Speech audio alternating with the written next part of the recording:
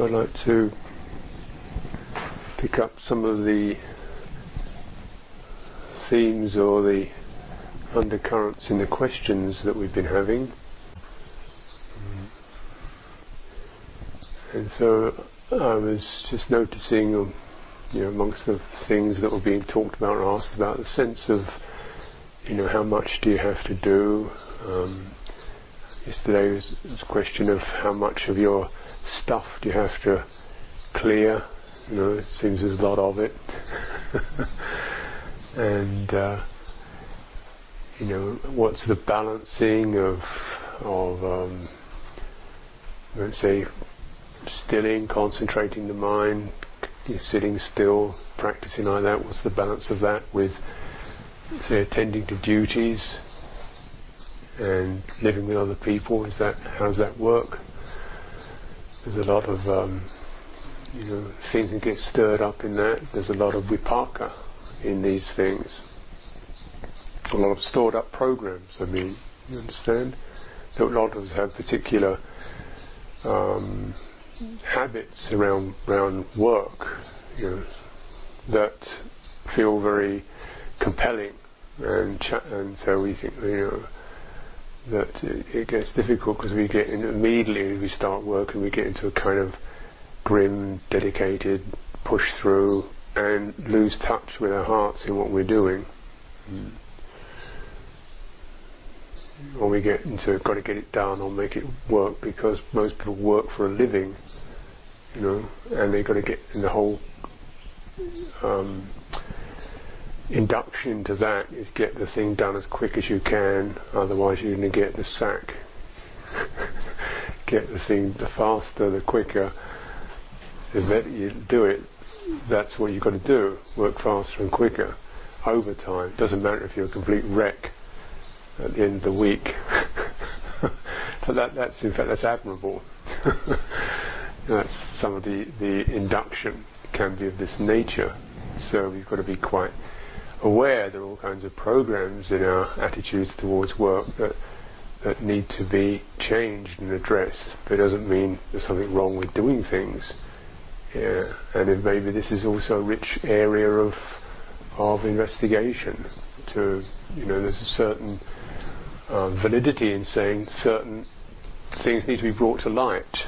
You can't just get out of your karma by avoiding it, by avoiding where your buttons get pushed, thinking you're free because you're not getting your buttons pushed, but they're still there. We call these latent tendencies or dormant programs that can still be having an effect on our general the breadth, the scope, the stillness, the capacity, how much one's awareness is really widened and developed to equanimity and steadiness, which is really one way of looking at the progress of the path. If you look in terms of the enlightenment factors, you see you start off with mindfulness, placing attention on an object, and investigation, sustaining, persistence, starting to get some quality, good feeling, rapture, and then calming, getting soother and softer, tranquility, and then collectedness arises, sense of samadhi, and then this upekkha, equanimity. So you might say that's a progress in terms of how one is cultivating one's mind. First of all, just we say almost the basic thing is to get mindful, to get your attention to bear something in mind so you can learn, you can study, you can investigate it. You might say these are a constant requirement. So you should always really make an effort to keep your activities within those spheres, and it may be that itself is a struggle, but also we acknowledge that the path is a struggle. It's not all struggle, I hope, but there's certainly in one's compulsive areas or one's ignorance, it's a struggle to pull out of it. It doesn't mean it shouldn't be done. It just means you've got to find gather strength and really commit and really investigate particular points in your vipaka, in your programs, in your conditioning. So this always makes the practice, we can see there are various maps, like you look at the enlightenment factors, you look at the progress of insight, which is detachment, dispassion, cessation, relinquishment, which we may talk about later. Which is more the sense of really becoming more and more released from any state of mind. So you're not really hanging on to any state of mind, so you're moving in that direction. But exactly, that's the map, and there are tools. Yeah, there are maps and there are tools, if you like, or equipment, gear to go on the journey. Mindfulness of breathing, precepts, mindfulness of the body, mindfulness of the four foundations of mindfulness, what are called the 37 Bodhipakya Dhammas, these pieces of equipment. And they can even be called the equipment for liberation. And you've got a map. But as you know, when you go out in the wilderness, you've got a map and you've got the gear. Still, different people are going to have to find their own pace with that. They're going to go at a different rate. Some people are going to be able to walk 6 miles, some people 2 miles, some 10 miles. Depends. So that's always the interesting bit, and the bit that you've got to know for yourself. And yet there are certain guides one bears in mind, that if this isn't happening, then something is going astray. Certain things should be very much like markers on the trail that you can keep bearing in mind.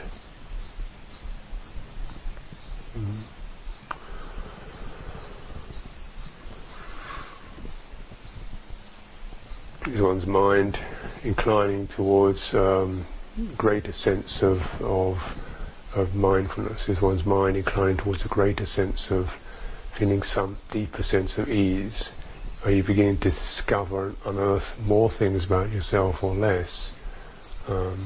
Are you able to feel you can, either maintain yourself or even actually take on a little bit, challenge yourself a little bit? If it's getting so you're getting less and less capacity, then you need to step back and redress what you're doing.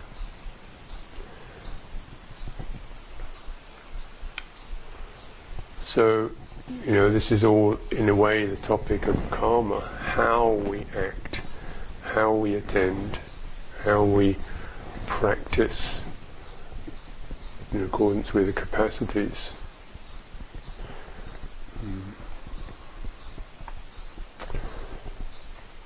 Then, as I was saying, how much of your old karma needs to be cleared. Well, it's really, the bottom line of it is all the vipaka that makes you feel this is mine, this is me, this is mine. So the Buddha said, for example, the body is old karma, the eye is old karma, the ear is old karma, the nose, the tongue, the sense faculties, that's old karma, that's an inheritance. You don't have to get rid of these but you have to get rid of the sense of being attached to them, or feeling you are these. And certainly all the events of our life, we can't imagine we can just forget them all, but they don't actually stir us up one way or another. We're not got a lot of feeling of worry or guilt or resentment or nostalgia and fascination. We've been able to, not get hooked on the event stream of our life.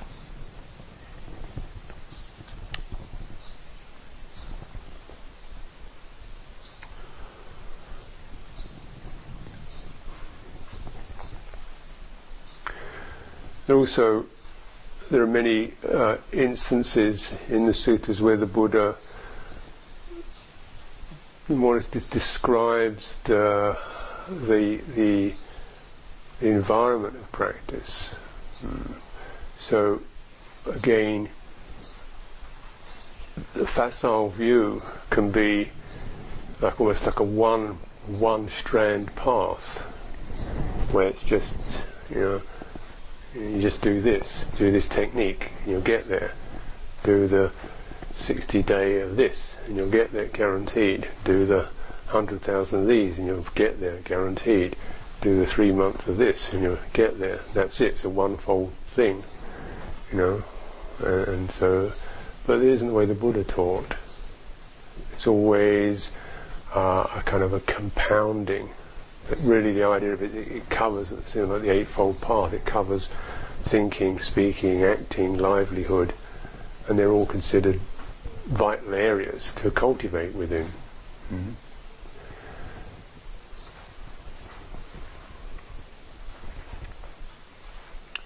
So as we practice, as we look at Dharma, first we might say there has to be a commitment to it, which is perhaps, tentative at first, and then as we maybe get some results, we feel more interested, and then we feel more interested. And of course, one thing you can say is dependent on your own real enthusiasm for it, your chanda, what's called chanda, motivation, and that, so you've got to keep that alive.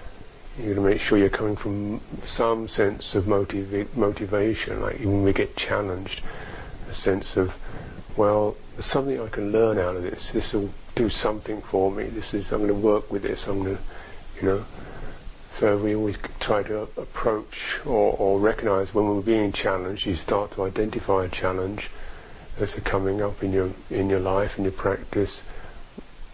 That's interesting. How do I work with this one? What's this going to teach me? Maybe it's going to teach me I just have to be very humble. Maybe it's going to teach me that I just have to wait. Like Sister Mon was saying yesterday, you can put the water on the boil, on the gas, turn the flame up, but that water is going to take its time to boil. There's nothing much you can do to it. You just switch it on, and you want it to be hot, and you want it to be boiling, but it ain't going to be there until its time's right. So there's that also. Sometimes we'd really just have to wait and let things take their own course. Other times there's something more needs to be added.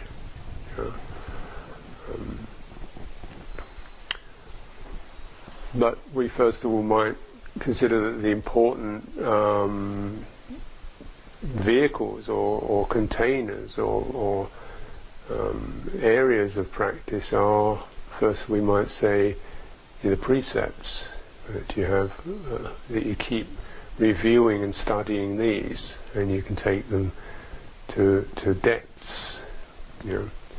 Even you might say the 5 precepts as a basic. Still, you look at something like a principle of non-abuse, and you look into your mind. You think, how many times do you internally abuse other people, or psychologically abuse other people? Like, well, he's an idiot, or she's a gossip, or he's a waste of time, or or abuse oneself. So you think, well, it'd be good to really get into that one and stop doing that. I remember when I was staying with a guest of some Burmese people, and one of the Burmese women, she had a precept. She said, I don't talk about other people. She wasn't going to gossip or pass on second-hand, third-hand stories. So that sense of, that's interesting.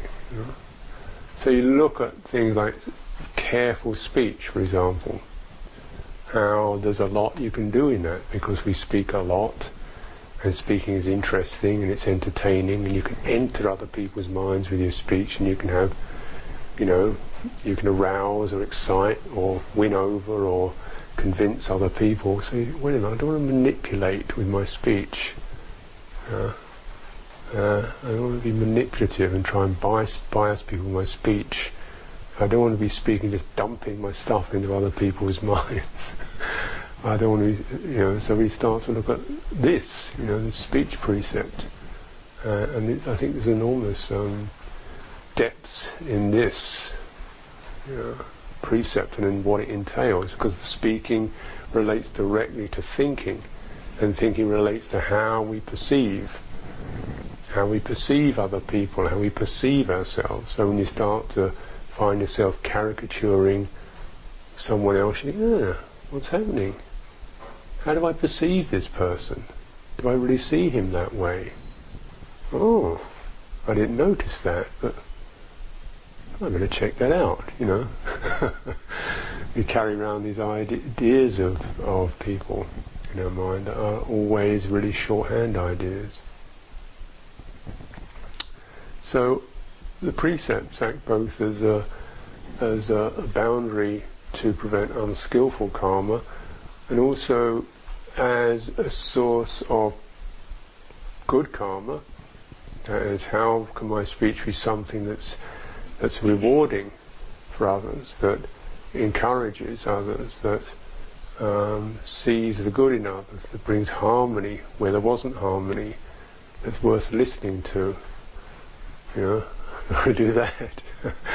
And how can it, so there's the good, the bad, and then how can I also investigate the roots and the basis of speech, of my verbal activity? Then this is the karma that leads to the end of karma, because when we investigate it, actually, I'm not talking about people, I'm talking about a person's activities that affected me. That's really just that's an event, it's not a person. That person might be seen completely differently by somebody else, and probably differently by him or herself. So you start to penetrate this self-view that we carry around these solid people in our minds. And so there's a source of ending karma, both in many ways, both in terms of laying down the negative perceptions we may have of others, or the idolizations, projections we may put on other people, and also starting to look into the very basis of self-view and substantiality that is a necessity, is the foundation for all karma. We really think there's a me here and there's something there to be done by this here, and as you more clearly into these positions, you realise that the objects that you move towards are really relative, and the sense of the person who moves towards it is really just a relative thing. And what you notice when you relax those is you notice the energy of desire, or thirst, or irritation, or doubt, or fear. Now it's the bit in the middle that's important. This means you're looking directly at the cetana, the volitional quality. The precepts are very important. And of course, as I'm saying, this sense of being able to bear in mind and investigate the nature of what we carry, Dhamma Vijaya, investigation.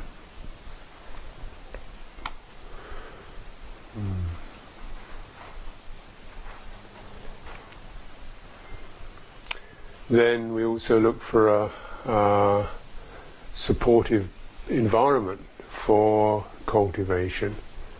So we might say, the Buddha said, well, the things like wrong livelihood is dealing in death-dealing weapons, drugs, prostitution, alcohol, deliberate professions that demand you lie, things that really fall outside of the precept boundary. And then within that, one should be someone who is not carrying a whole load of duties, so unburdened by duties. It means we have duties, but we're not just a work, a kind of some automaton, even in doing skillful things or good things. There's a sense there's enough loose space, you might say, to be able to supervise one's actions. You've got enough left in your mind, enough room left in your mind to be able to supervise and be mindful and aware of what you're doing, your actions. So this is important, and this is why we say monasteries, but it's not the monasteries per se, but certainly, some can be very, very busy, and one would feel that it's not absolutely necessary to have a monastery in order to be able to find that kind of softening of one's livelihood, living in a more quiet life, certainly, where you're just living more simply. Would again be, you've got to look, I think, for non-monastics or people in what we call lay life. Then it's really big thing for livelihood is to try to find this balance. So there is that enough time, a little bit of time, a little bit of energy left, so you're not just running yourself into the ground, even if you're nursing or helping others or doing skillful things. Still, you've got to have enough room there to be able to get around it. So your karma, your action, whether it's good or bad, I hope, if it's good, I'm not condoning bad action at all, but if it's good, it's still, you want to have room for that fourth kind of karma, which is the karma leading to the end of it. Karma, which is the ability, fundamentally, the Eightfold Path, mindfulness, the enlightenment factors can actually get to work on what you're doing. This is really so that your context. So you've got the precepts, the context, and then if you're like a teacher, spiritual friends, you can get some guidance on, because we can't always see the back of our heads. We can't always hear what we've just said, and someone who can give you some reflections, or your mind is producing certain thoughts and ideas, and you just can't see round it. And somebody says, "Oh, well, sounds like anxiety is the problem." Oh yeah. When you got lost in the script, someone who can kind of stand back from the script and say, "Well, it sounds like you need to breathe in and breathe out a little more." It's so very simple, really, but we get so entangled in our script that it isn't always. So this is really helpful. So you try to set these things up. Again, this is what monasteries are for. They in a way carry all of these. These are the basis of what monasteries are about. Skillful livelihood, meditation, precepts, encouragement, things of this nature. So then you've got a suitable matrix, and one should make every effort, I feel, to support all of those. Support your precepts, support your environment, support having a teacher you who you support, so that they're you've got one who's prepared to listen and talk with you. And a monastery, you can support a kind of something that carries all of these, that you can help to support that, because that's going to be for your welfare. As it said, the Dhamma upholds those who uphold it. It's pretty much what monasteries are about. They support those who support it, not because it's a deal, but because the more that you connect to it and integrate with it, then the more you're going to get out of it. Because you'll help to train you, and give you something to focus on, that's going to take you away from all the other bits and pieces that can be going on in life. That so much of it's not really bad, it's just distracting. Just sort of distracting. TV, magazines, movies, it's all okay, but it's just stuff. And so that's not good. So monastery will help support the enlightenment factors.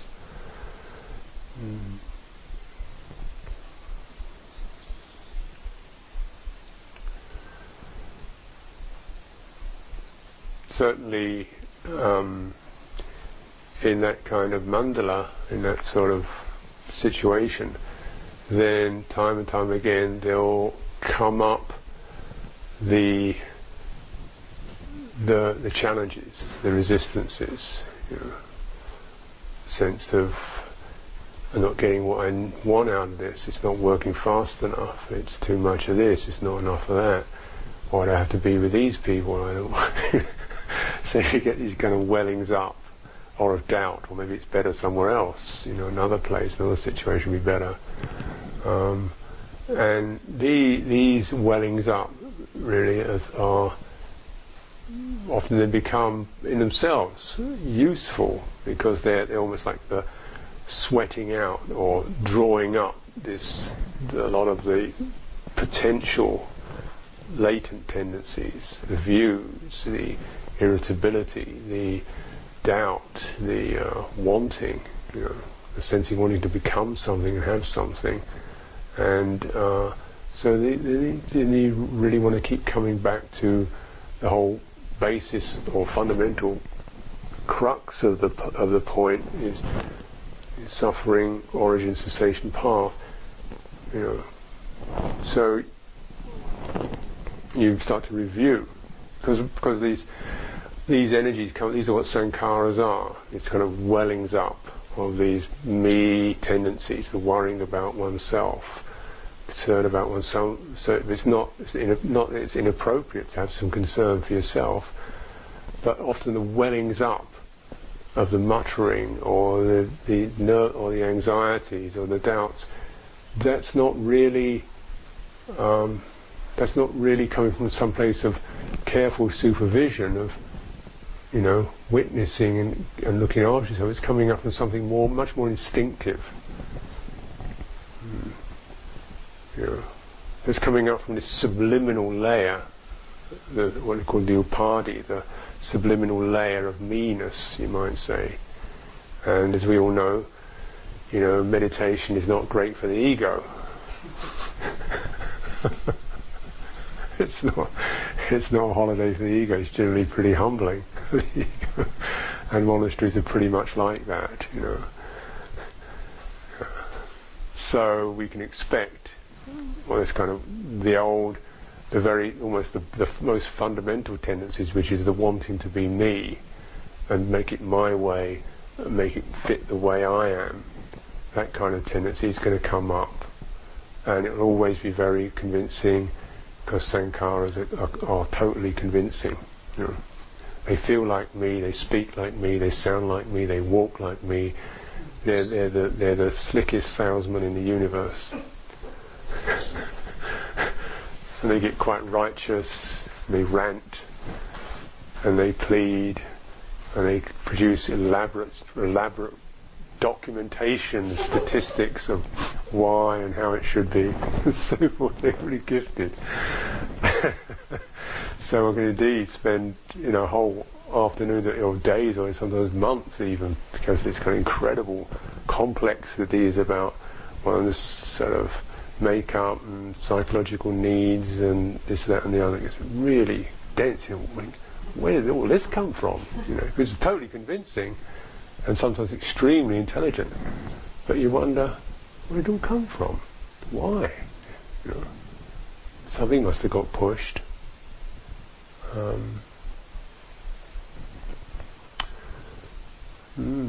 So this is then not something to really. It happens, I would imagine, for everybody in lesser and greater degrees. This isn't something to.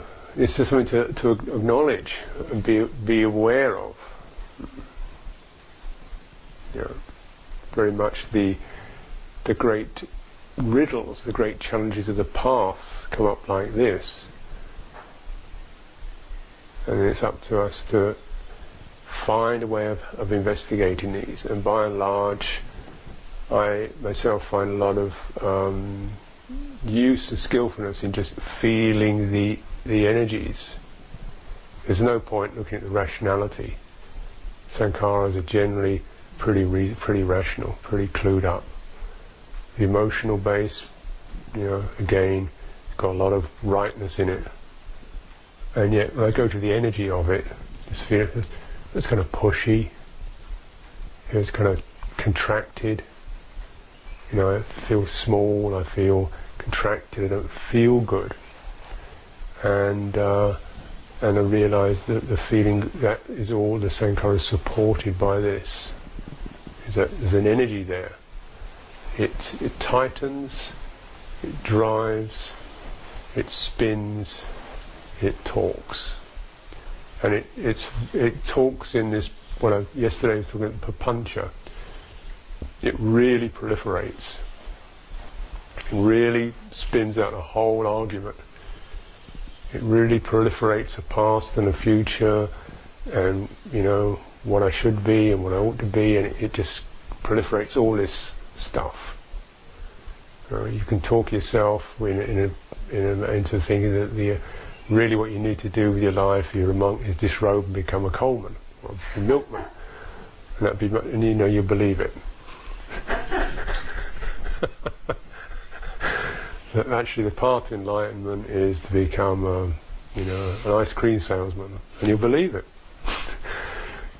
Because all this monastic stuff is just encumbrances, waste of time, rituals, Asian traditions, pointless, not relevant to the West, and I've heard it all.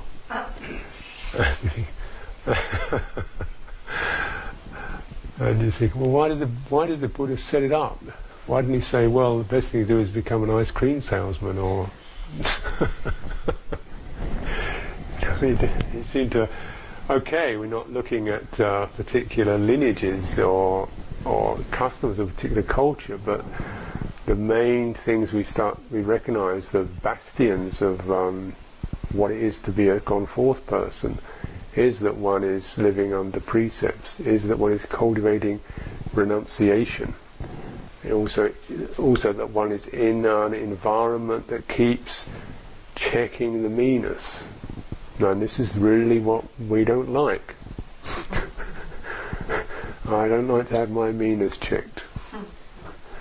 I want it, I don't like that. So one has to really get a growing conviction over time through the example of others, through teachers and exemplars who can talk about their experience and their guide, and the joy that comes when that push is dying, or died. Every time they get over it, they come through that.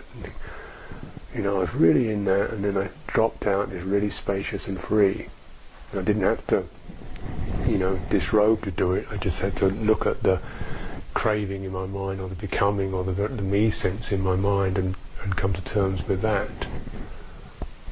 This is the karma that ends the karma, and it's not like it all goes in one shot, but you end bits of it, you end bits of the story, bits of the narrative, bits of the conviction in it, bits of the way it grabs at you and runs with you. And so also when we look at the map of the 10 fetters, for example, the first cluster is to do with personality view and doubt and attachments to forms and systems. So you cling to forms and systems. So, as we chip away, these are the things that would tend to come up, particularly the personality view, the me, the screaming me, the whining me, the muttering me.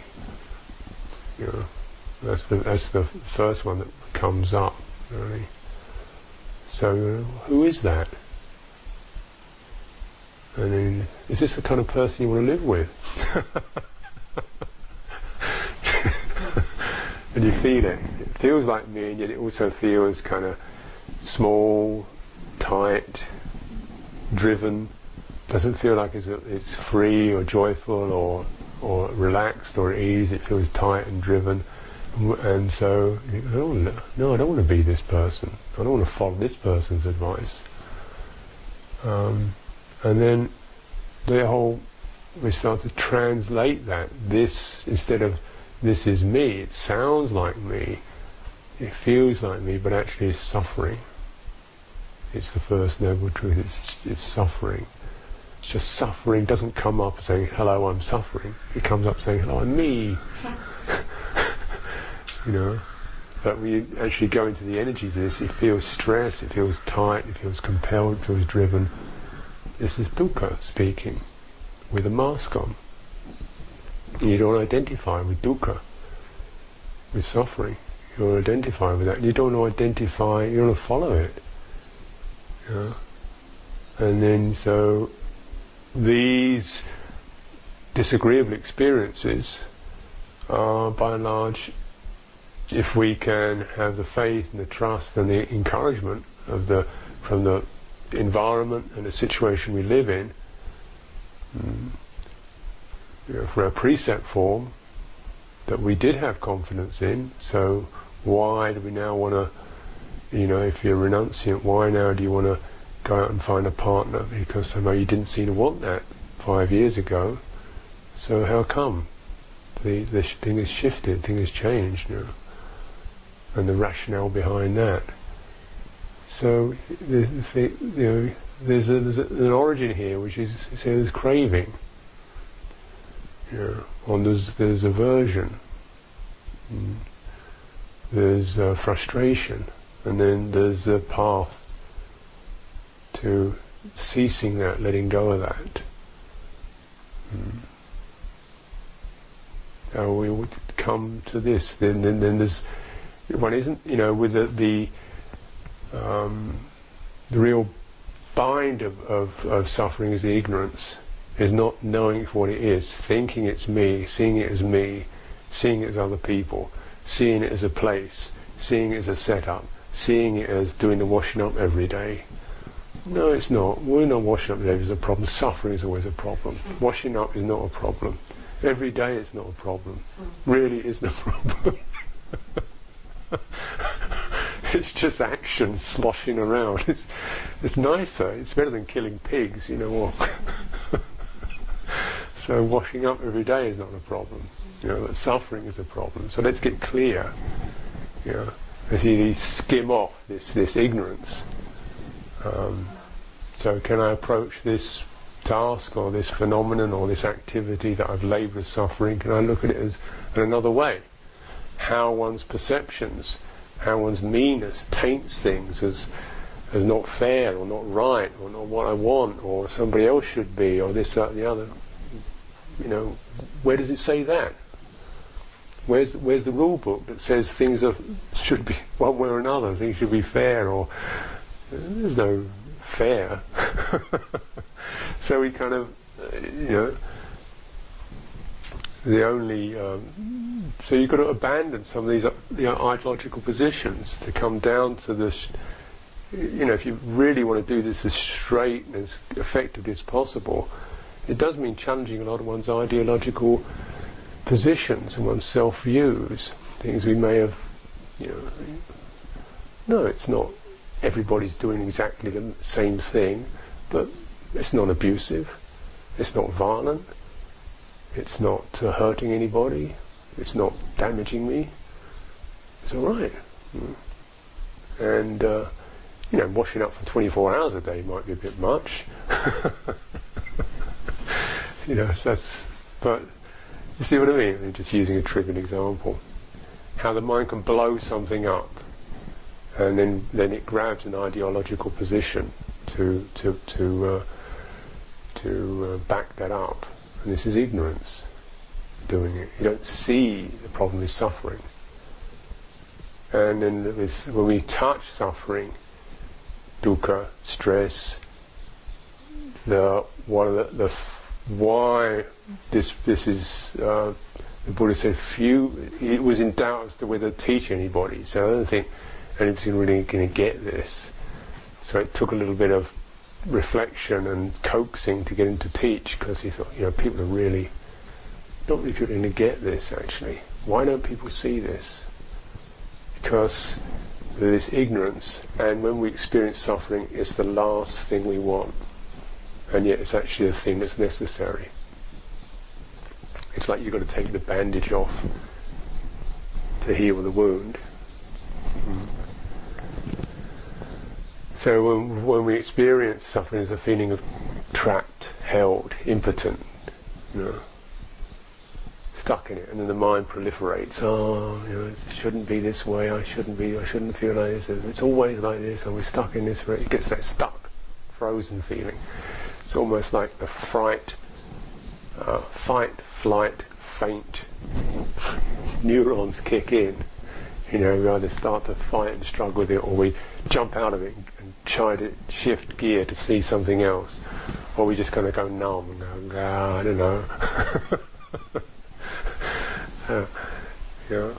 So, and that often that's when you first get the taste of this, it's sort of like that. Can be like, have that kind of quality to it.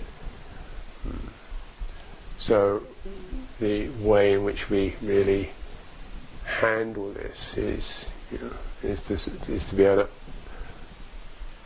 so of saying, kind of shift between the places where you feel steady, confident, go back to that.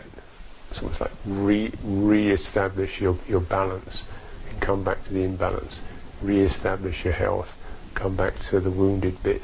Re-establish where you're not suffering, come back to the suffering bit, with the understanding that suffering is only a fraction of what we experience, and yet it's the thing that galvanizes and draws us in and really feels difficult.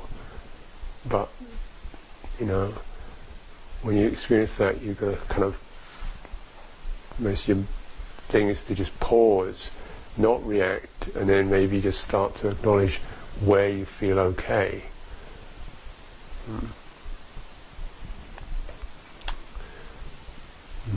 So maybe just the sense, oh, it's quite a nice day.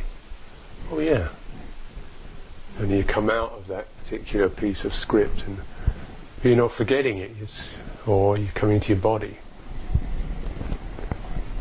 I was saying to somebody earlier, that when your mind gets locked and you get this incredible web and of proliferation, the mind is just really getting overwhelmed. What do you do then? What's the thing that you do? And my simple recommendation is the first thing you do is something really simple, something that doesn't require much any thinking at all, or hardly any thinking at all. So really, really simple. So it's easy to remember it. It's not a complex piece of philosophy, like things are impermanent. Right? So what? And I would suggest to find something which actually changes your energy. Pulls you out of the topic. And this is what mindfulness of the body can do. You come out of the verbal, emotional proliferation and web into just as a body standing here, body sitting here, body walking here. Come into the awareness of the body, the whole of it. And it's, actually you should be able to do that really within seconds. You may not stay there, but you come back again. Come back into it, and your mind draws you in, and you just come back again. Come back to standing, come back to walking. And you get blown in, you come back again. And you come back again. And you do that until the heat, the pull of that suffering, that stressful panic that the mind goes into, a proliferation, you're not dragged into it. So it can be a simple thing like in your daily life, just being prepared to just sort of take your eyes off the thing that's winding you up. Feel the palms of your hands, soles of your feet, and hold your breath. Just control your breathing. Breathing was you know, if it's just deep, breathe out deeply and hold it for 5-10 seconds. And that the breathing is a simple and perhaps a little bit crude but effective way of shifting your energy. We always just say count 10. It's like that. What else is 10? Right. No. Just hold. Let the body count 10. Hold your with a kind of stop.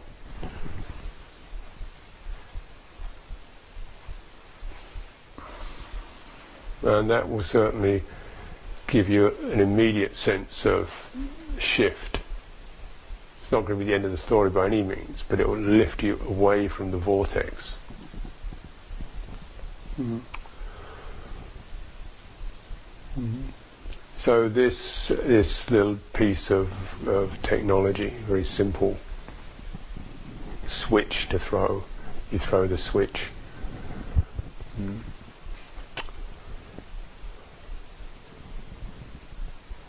Suffering, and then maybe it's again useful just to use the breathing to steady the mind. Just the 2 minutes, 3 minutes. Walking, breathing, just come back to where your energy is no longer so bunched up and tight and reactive or floundering. You're steady, and then you can start to pick up the topic, a little bit of it. Like what really was in this for me? What was the real bit of it? And right in the centre of that is just hurt. It's behind the rights and wrongs and always and shouldn't and they never did and so forth. Just right at the bottom of that is just hurt.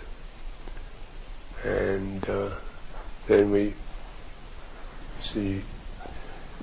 go to that place and just widen, soften your awareness, widen and soften your awareness around that. And the sense of, it gives the emotional charge a place to just release itself. Mostly our reaction towards psychological, emotional pain is pretty much like a reaction to physical pain. That is, when you're physically hurt, then you tend to tighten up to defend it. Or if somebody's attacking you, tighten up to defend yourself. Which may be a useful thing for a body, but it's actually is slightly different for the mind. When it's already in you, you can't tighten up to prevent it getting in, it's already in. What you do is open up in order for it to drop out. The tighter you get, the more you hold it in. It's like if you've got a sort of, piece of gravel between your toes, you don't want to clench your toes to hold it tight, you want to open your toes up to let it drop out. Similarly, when you have this psychologically emotional pang, you don't want to tighten up to constrict it. That'll actually hold it there. And the more you hold it there, the more it's like a kind of negative pearl. It acts like a piece of grit, and all this stuff starts to form around it. The self-views, the history, the life messages, the life statements, and it gets thicker and thicker. Because that nugget of suffering just gets bigger and bigger and bigger and bigger and bigger. So really we want to be able to kind of just get bigger than our suffering. Get the mind to be wider and bigger than the suffering, so that the suffering just drops out like when you open your hand up, it just falls out of your hand, and you don't understand it until it's gone. That's another little piece to know. You can't hold it in your hand and think, hold it tight and think, well, it's because of this and that and the other. That's why I'm suffering. Your hand is still tight. So, because of that, must be because I haven't understood the Four Noble Truths yet. You're still holding it tight. It must be because my practice isn't strong enough yet. It must be because I've got a lot of bad karma. It must be because, so you're still holding it tight. The point to do is just to get your hand open and drop it. And then you see, it was, then the open hand can know the sense of, maybe you'd never really ever name it. Sometimes you just don't get an idea, you just get a sense of a little bit of me, a little bit of the meanness has kind of popped off, and you feel just a few ounces lighter. The me that needed, the me that wanted, the me that had to hang on has dropped a little bit. So it's like that. So that you get the sense of cessation of suffering is more than just not suffering. It's actually an increase in the width, the breadth, the capacity, the general joyfulness of the mind. This is why the Buddha said these Four Noble Truths, even if they cause you pain, are really worth working with, because the results are beautiful and incomparable to anything else. Yeah, absolutely incomparable, because they're changing the structures, not just giving you a happy pill. You know, a lot of things can give you happy pills, but this is actually changing the nature of that which, you know, if you like, changing the nature of the system that takes the pill, so the system doesn't actually need a pill anymore. That's the point of it. It's radical structural change of the sense of what we take ourselves to be. So it's considered incomparable. Although there are many happy pills, and happy pills, you know, of an esoteric nature, refined, but the point is that you don't need a pill. So it comes through the full opening and releasing of the mind. And this is something that we need to have a sense of. It's always just this, actually, whether you've been doing it for 1 year, 50 years. It's always just this, really. So, and as you get confidence in those Four Noble Truths, you look at all of the kind of issues and doubts of your mind. You can look at, does this thought in my mind, is that on the side of suffering or a side of ceasing it? You know, so when I think, well, how long is this going to take me? How long do I have to keep doing that? That voice is on the side of suffering. Isn't it? Because it's saying, hurry up, I want to get, you know, I don't want, you know, this sort of doubt or wanting or something. And then in a sitting, you know, the moment before the bell rings, you think, oh, this is going on forever, this is going on forever, this is going on forever, and then the bell rings, you think, oh. Like 3 seconds ago, it was the feeling was, this is going on forever, this is going on forever, I can't stay another minute, and then dying. Oh.